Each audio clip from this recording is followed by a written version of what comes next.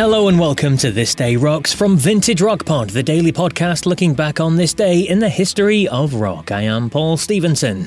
Now, today is June the 18th, and we remember a man born on this day in Tulsa, Oklahoma in 1942, a bass player who played with many of the greats, including Duane Allman, George Harrison and Joe Cocker, and was a member of Derek and the Dominos with Eric Clapton. I'm talking about Carl Radle, who sadly passed away in 1980, aged just 30.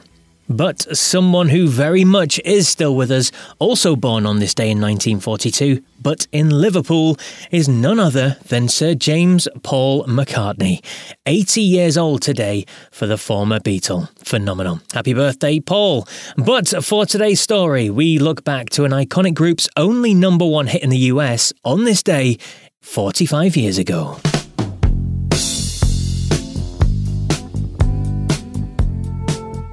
Yes, on this day in 1977, Fleetwood Mac were at number one on the Billboard chart with their first and only chart-topping single in America, Dreams. Taken from the now legendary album Rumours, Dreams was ranked at number 9 by Rolling Stone last year on their list of the greatest 500 songs of all time. It's always remained in the public consciousness. Various groups have covered it and had hits with it over the years, and it came back into focus in 2020 thanks to a viral TikTok video as well. Now, with me to share her thoughts on what makes Dreams such a much-loved and fondly remembered song, given it pretty much is only 3 chords all the way through, is Amanda from My Rock Moment Podcast.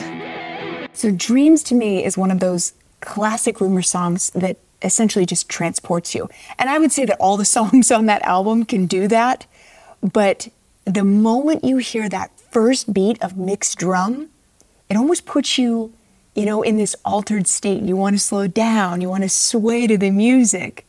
And then the music itself is, pretty uncomplicated. It's an easy beat. And the beat coupled with Stevie's voice, to me, is perfection. Stevie's vocals, I've always thought this, are like satin and sandpaper at the same time, right? There's a raspiness to her voice that's so sexy. You just want to sing along. And then the lyrics. The lyrics, to me, are a big reason why the songs remain so popular. Those lyrics are born from pain. The whole album's born from pain. But this song was written so poetically, so beautifully, and we've all loved and lost, and sometimes we've been the one leaving, and sometimes it's the other way around.